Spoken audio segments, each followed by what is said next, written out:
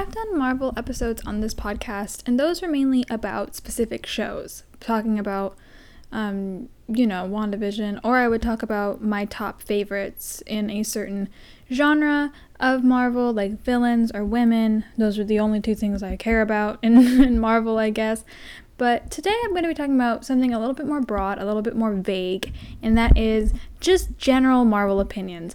And I already know that this episode is going to make people mad if you're listening to it, because I have some of these are things that people hate publicly, and I'm like, in private, I'm like, I love these things so much, or I didn't like them at all, and people love them publicly. So yeah, that's what we're going to be talking about today. Before we start, I would like to say these are just my opinions. If you have anything to add or, to state any of your opinions, please feel free to email me your thoughts at giakris1234@gmail.com. That is GIAKRIS1234@gmail.com. There will be spoilers ahead, so if you've not watched these movies and you are planning to, this is not the episode for you. Without further ado, let's get started. Now, this opinion is a little bit broader. It's a lot, and it has to do with Steve's ending in Endgame, mainly because I didn't like it, and also I have some opinions on his relationships. Okay, so number one, for Steve's ending, I think Steve should have ended up with Sharon. I know, Peggy and Steve were there first, whatever, plus everyone hated Sharon, but can I ask why? Was there an actual reason? Because Homegirl did nothing wrong. If anything, I think she did everything right. Sharon is one of the main reasons I loved Captain America the Winter Soldier and Captain America Civil War so much. She's a super strong character, and one of my beefs with Marvel is that they reduced her to this side character who happened to kiss Steve one time. They ruined her character just because of the hate Emily Van Camp got after the movie was released, but that hate was completely undeserved, and there was some stuff going on behind the scenes that shouldn't have happened. Sharon was a major player in the comics, and this is actually one of the main things that really set up my love for her in the movies, is that she is in the comics one of the best agents in S.H.I.E.L.D. Agent 13 is the blueprint for badass, okay? Comparing that to Peggy in the comics, which also really influenced my opinion of her in the movies, Peggy in the comics was abusive, manipulative, and generally a horrible person. She used Steve in every way possible. On the offhand, she was just a bad person, And comparing that to Sharon's obviously the better choice. And so it really annoyed me to the point where, why the fuck would you go back to Peggy? What the fuck? Also, when it came to Peggy, that kind of relationship was the type that wasn't meant to last. I am sorry to say it, but there are some relationships that are meant to be, but they aren't meant to last. I also got way more chemistry from Sharon than Peggy. So, yeah. Also, more on why Steve was wrong to stay back in the first place. At the end of Endgame, Steve goes to put all the stones back, and he ends up staying with Peggy, as I just said.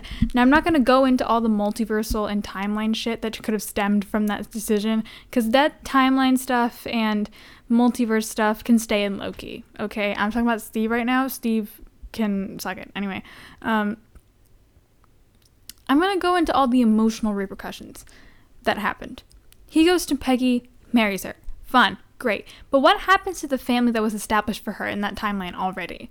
As I said already, Peggy and Steve are in a relationship that was meant to last. They were meant to cross paths, stay a while, and go their own ways. When Steve went down, their relationship was supposed to come to an end. Peggy then moves on with her life, which we see in Agent Carter, lives a full life, falls in love again. Steve returning ruined that entire canon for her, so now Agent Carter is completely obsolete. That ending is not even canon in our world because he ruined it by going back. Let's talk about other people he left behind. Let's talk about Bucky and Sam. Okay, this got me pissed in the theater. I love Steve, I do, but that man does stupid things all the time. He was actually one of my least favorite Avengers, along with Clint, who I actually hate just for the fact that I don't like Jeremy Renner. He gives me bad vibes. If you like Jeremy Renner, it's opinion, honey.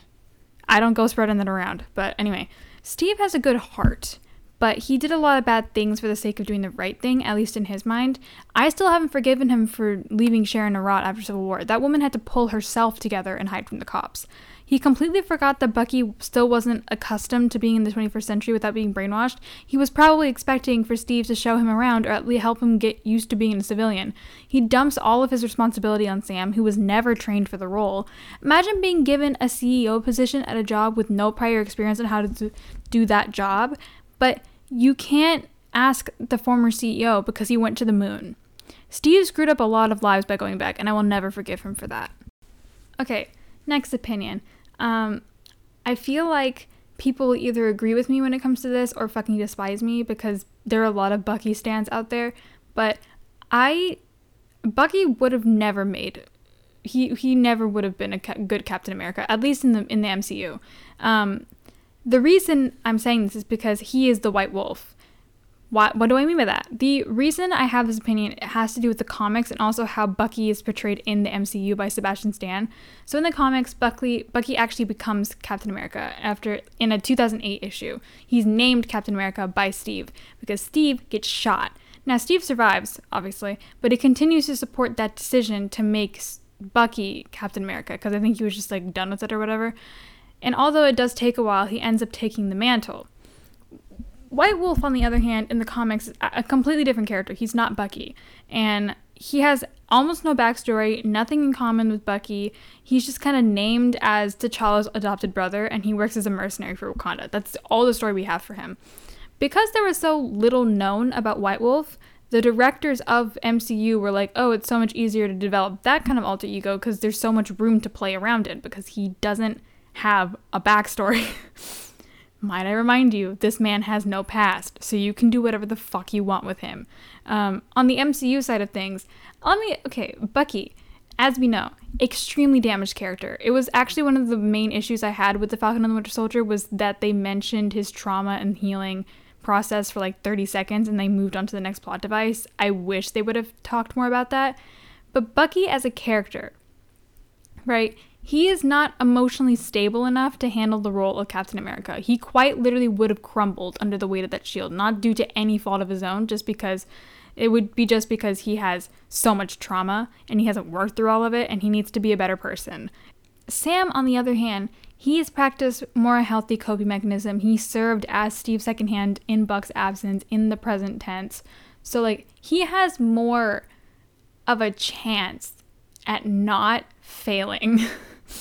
As I'm phrasing my words very carefully, at not failing at being Captain America. Also, I think it was really, really clever to have Sam be Captain America, especially like when the show was released. It was when all the Black Lives Matter movement was going on. And obviously that is a movement that's been happening for a long time. It was just gaining traction now because of George Floyd. But it was really clever to have like that whole like racial discussion in that show. Although I do wish they could have, like, you know, not done it as like a, oh, check it off the list sort of deal. That I'll be talking about the Falcon and the Winter Soldier in a later episode, so don't worry about that. I'm not going to keep talking about it now. Okay, this is a hot take, right? Brutasha, I thought, was cute. I think the only reason it didn't work was because that they rushed it. They rushed it, and then they brushed it under the rug in later movies to downplay it. I actually think it had some potential. The two of them would have been very compatible. I thought it was like a really cute pairing of like the nerd and the hot girl, you know. That trope has not been done in a Marvel movie, so I thought it would be really cute if they did it. Mark Ruffalo and ScarJo have chemistry. And maybe not as much as Chris Evans and her have, but like they do have chemistry. That is the one thing that I know.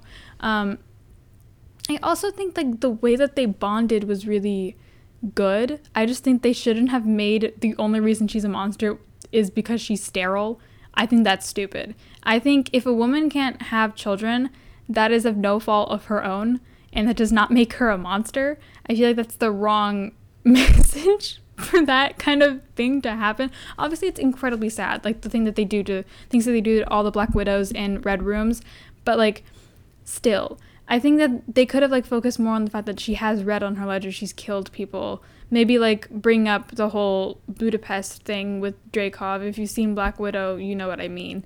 But like, maybe bring that up and be like, that's the reason that she thinks she's a monster. But like, he's like, I'm a giant green monster, and she's like, yeah, and I'm sterile. And I'm like, okay, great. There's a lot of people. Like, there's so much more to her character than just, you know, the fact that she can't have kids.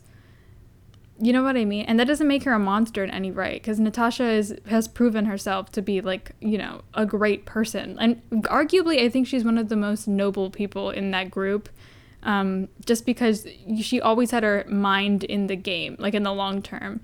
And I think it's maybe the mind of an assassin or the spy or a spy mind. I don't know. But like Tony and Steve never had that foresight, which is actually something that I think that Bruce and her could have bonded over, because Bruce was always thinking about the long term while Tony was thinking about, unrealistic goals, because he was an extremist. So like that kind of thing. I think it had a lot of potential. I think the only reason they did Brutasha in the first place was they didn't have much to do with Bruce and Natasha's character in Age of Ultron. So they decided to give them a love story, and then later on when they had more stuff to do, they just completely forgot about it and decided not to do anything with it, which makes me really, really sad. Yes, Ultron. On the topic of that movie, Avengers Age of Ultron was the movie that made me dislike Tony Stark a little bit. Like, don't get me wrong, man's an icon, but sometimes he makes dumb decisions. Everyone tells him not to make Ultron, and what does Tony do? He makes Ultron, who then kills Jarvis and then takes hold of his entire tower. Fun. The reason I didn't like Ultron in this movie was because the Avengers were essentially fighting another version of Tony Stark. Think about it. Like, think about all the similarities, right? Sarcasm? Check. Dreaming of a better world? Check. Daddy issues? Check, surprisingly. The original Ultron in the comics, or like in any other rendition of the Marvel Cinematic Universe of Ultron, like the animated stuff, or like the, those kind of shows, void, unfeeling, cold, robot, which is what he's supposed to be. He is a robot. Leave the philosophizing to Vision. Ultron and every other piece of content he's in does not have a sense of humor or a humanistic approach to viewing the world. He does not think about how humans feel. He is an extremist android that wants to kill people. That's the one thing about him that makes him an amazing villain, because there's no rhyme or reason to how he thinks. He's just wired to think that way. He just does. And when they took that out of his character in Age of Ultron, I'm not gonna lie, I was kind of sad. Like, did I find him funny? Yes. I think it was hilarious. But they made him not evil. They made him like a funny, that movie was hilarious, I would have to say, which is so funny to me because Pietro dies, and I actually cried during that movie when Pietro died. But like, that is that's a comical movie, because that man had like the funniest lines, funniest one-liners. They casted the guy who plays Raymond Reddington from The Blacklist, so like his voice is on point.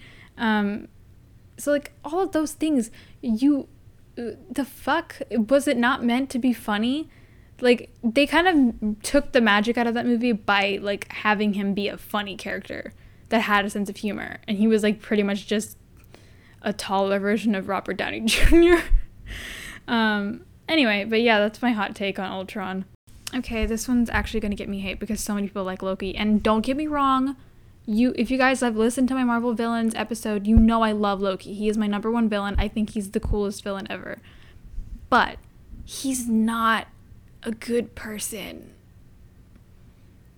I'm sorry. I argue that no one is good. Because I feel like, okay, I need to explain myself when I say he's not a good person. Because obviously, if you're just watching the Marvel movies and you have no emotional connection to this man, you would say, obviously he's not a good person. In the Avengers, he tries to kill everybody. Totally. But there's so many Loki stans that are like, he's a great person and all that stuff.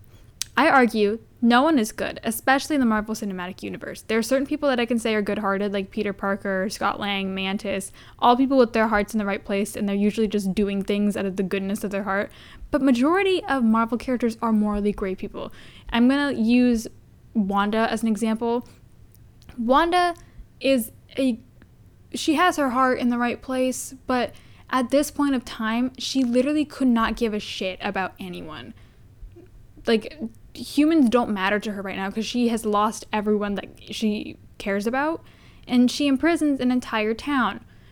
Do we think that's a good thing to do? No. And I'm saying this as a woman who loves Scarlet Witch. She's my favorite MCU character. That was not the best move. That's evil. That's bad. She wasn't aware that she was doing it, but she didn't want to let anyone go, so that's the one thing. And yeah, so she's not a good person, but she's not a bad person. Steve has done a lot of fucked up shit too. Tony sold weapons to terrorists. Like, the man has had a track record of being a bad person at some points of time. Does that mean he's an altogether bad person? Is he evil? No. But is he good? No. Everyone has that spectrum in them. So Loki, of all people, is the most morally gray person in the movies that I can think of, because he's on this weird journey of self-discovery about learning to love himself right now in Loki. And even earlier on, like, that man's allegiance has always been to himself because he's learned not to trust anyone. So I can see why he would be morally gray. But, like, people, like, try to romanticize the fact that, like, in Avengers, you know, oh, don't hear me out, Avengers, he was getting tortured by Thanos, it wasn't his fault. Bitch, he still killed Coulson. He didn't have to, he did anyway. Like, you know, his objective was to get the Tesseract. Then get the Tesseract. Like, you're a god, you can like fix that shit. But no, you stabbed Coulson. You could have easily teleported behind him and ran away. Like, that's an option you had. You killed him anyway. I love how I'm basing majority of my opinion off of the fact that he killed Coulson. Also, how cruel is it to fake your death 3 times on your brother? That is terrible. Every single movie that he's been in, he has died once. I think except Thor Ragnarok. But, like, I think he made up for that in Avengers of Infinity War. But, like, it's just so... Don't get me wrong, I do love him. It's just that he does really annoying things, and it makes me frustrated. So, yeah. That's why I think Loki is not a great or good person. I think he is a morally great character, and I think that's why we love him. Okay, this one, okay. I don't know how to phrase this one, because I feel like all of the people that really love the Avengers are going to get on my case. But the Avengers are not as close as they seem, okay? People have to understand that. They are colleagues. They may seem like family. They may do all that shit together. They may have a bond. Great, good for them. They ain't that close. I'm sorry. I think certain people have certain relationships with other characters, and that's the close bond. But I don't think altogether they all have close bonds with everybody. Like, let me give you an example. No one checked in on Wanda after Vision died. After she came back, it's quite evident that she was left all alone. Nobody checked on her. So, the fuck. Bucky, nobody checked on him except Sam, and Sam didn't do that of his own volition until, like, the very end, because they both fucking hate each other. Clint's doing Hawkeye shit. I don't know. He's about to get his ass wiped out by Yelena, so that's going to be fun to watch. What else? Peter and everyone else, he only had a relationship with Tony, which kind of makes me upset, because I would have loved some, like, character growth between him and, like, everyone else, but they didn't do that, and it makes me sad. It's quite frustrating to see characters that you really, really wanted to bond, and, like, you expect them to be super close to each other, not really have those close connections that you think of. Like, there are certain scenes that could have been included that had, like, really, really important character development in it, and they don't use it. And so, one of the things I remember when I watched Endgame that really irked me was that all of these characters come out of these portals, right, in the final battle, but I realized that a lot of them haven't even met each other, and these are supposed to be the Avengers, all of them. A lot of them haven't met each other, and I'm like, there couldn't have been, like, a little, like, you know, powwow after this is done to, like, meet everyone. But no, the first time everyone meets people, I think, is at Tony's funeral, and even then it's not everyone. So, like, don't even get on my case about Tony's funeral, because they did nothing for Nat, because Nat was, like, in the middle of nowhere. But yeah, that's my... Sorry, I went a little rant there, but it makes me upset. I feel like I haven't really said anything and, like, that made sense. But, you know, it made sense to me, which is what matters. Last but not least, another Sharon opinion. I know. I feel like I have to get across, I love Sharon. I think she's one of my favorite female characters in the MCU. I don't think I mentioned her in my Marvel Women episode, because I was pretty much just talking about characters that were in Endgame. But I need to talk about Agent 13 for a bit because she is legit a badass. I think I actually like her a little bit more than Nat, which is so funny to me because I thought Nat was my favorite not powered person in the MCU. But no, it's actually Sharon. Anyway, this opinion is about Sharon at the end of The Falcon and the Winter Soldier, which was, if you haven't seen the show, click off now. Don't listen to this bit because there's a big spoiler. But Sharon is revealed as the power broker, which is actually something that people hated her for. They said she was just besmirching the Carter name. Peggy would be turning in her grave because of it. You know, she's a horrible person. She's a traitor. I think it's well deserved. I think ma'am is popping off. Yes. Get that coin. Get that power. Love that for her. I appreciate her for it. I was actually hoping for a villain arc for her just because, first of all, she'd be so good at it because, she's literally a spy. And second of all, people deserve it. That woman has been through hell and no one helped her. And so those boys need to shut the fuck up and start listening up to Miss Carter because she has some shit to say. And I think she deserves to have a villain arc. I think she deserves to actually win. I hope she's a villain that wins. I hope she wipes the floor with their asses. I hope she fucking bodies Bucky. I hope she I hope she tosses Sam out of a window. I don't know what I'm saying. Y'all, it's 12:30 in the morning. Point is, I love her as the power broker. I think it's going to be such a good character development for her just because she hasn't been seen a lot, and this pretty much guarantees that we have to see her at some point because she is the power broker, and it's pretty much an open ending for the Falcon and the Winter Soldier with, John being recruited for the Contessa, and also her being revealed. I'm like, yeah, the fuck, she's gonna be back. Emily Van Camp is going to be back. Apparently there's an Agent 13 movie, which I'm gonna be running to that theater for that. Because, yes, an entire movie with Emily Van Camp fucking beating up people, sign me up. That's, yes. But that's the last opinion. I feel like that wasn't even an opinion. That was just me saying that Emily Van Camp can crush me, body and soul. Which is true, she can. Anywho, thank you all for listening and joining me on this journey. I hope you continue to listen to this podcast. My socials are at 726 on at Gia726 on Insta, at Gia.k on TikTok, and G1A on YouTube. If you enjoy listening to stories and true crime, you can check out my other podcast, Weird and Wacky Tales of Gia, where I talk about stories from mythology and true crime cases. COVID is still prominent in the US, so wear masks and stay away from social gatherings. Support the BLM movement by donating to bail funds, signing petitions, attending protests, and spreading awareness. I'm also linking down anti-Asian hate crime resources down below. And this was the Musings of a Raging Introvert. I'll see you next week for a deep delve into whatever I want.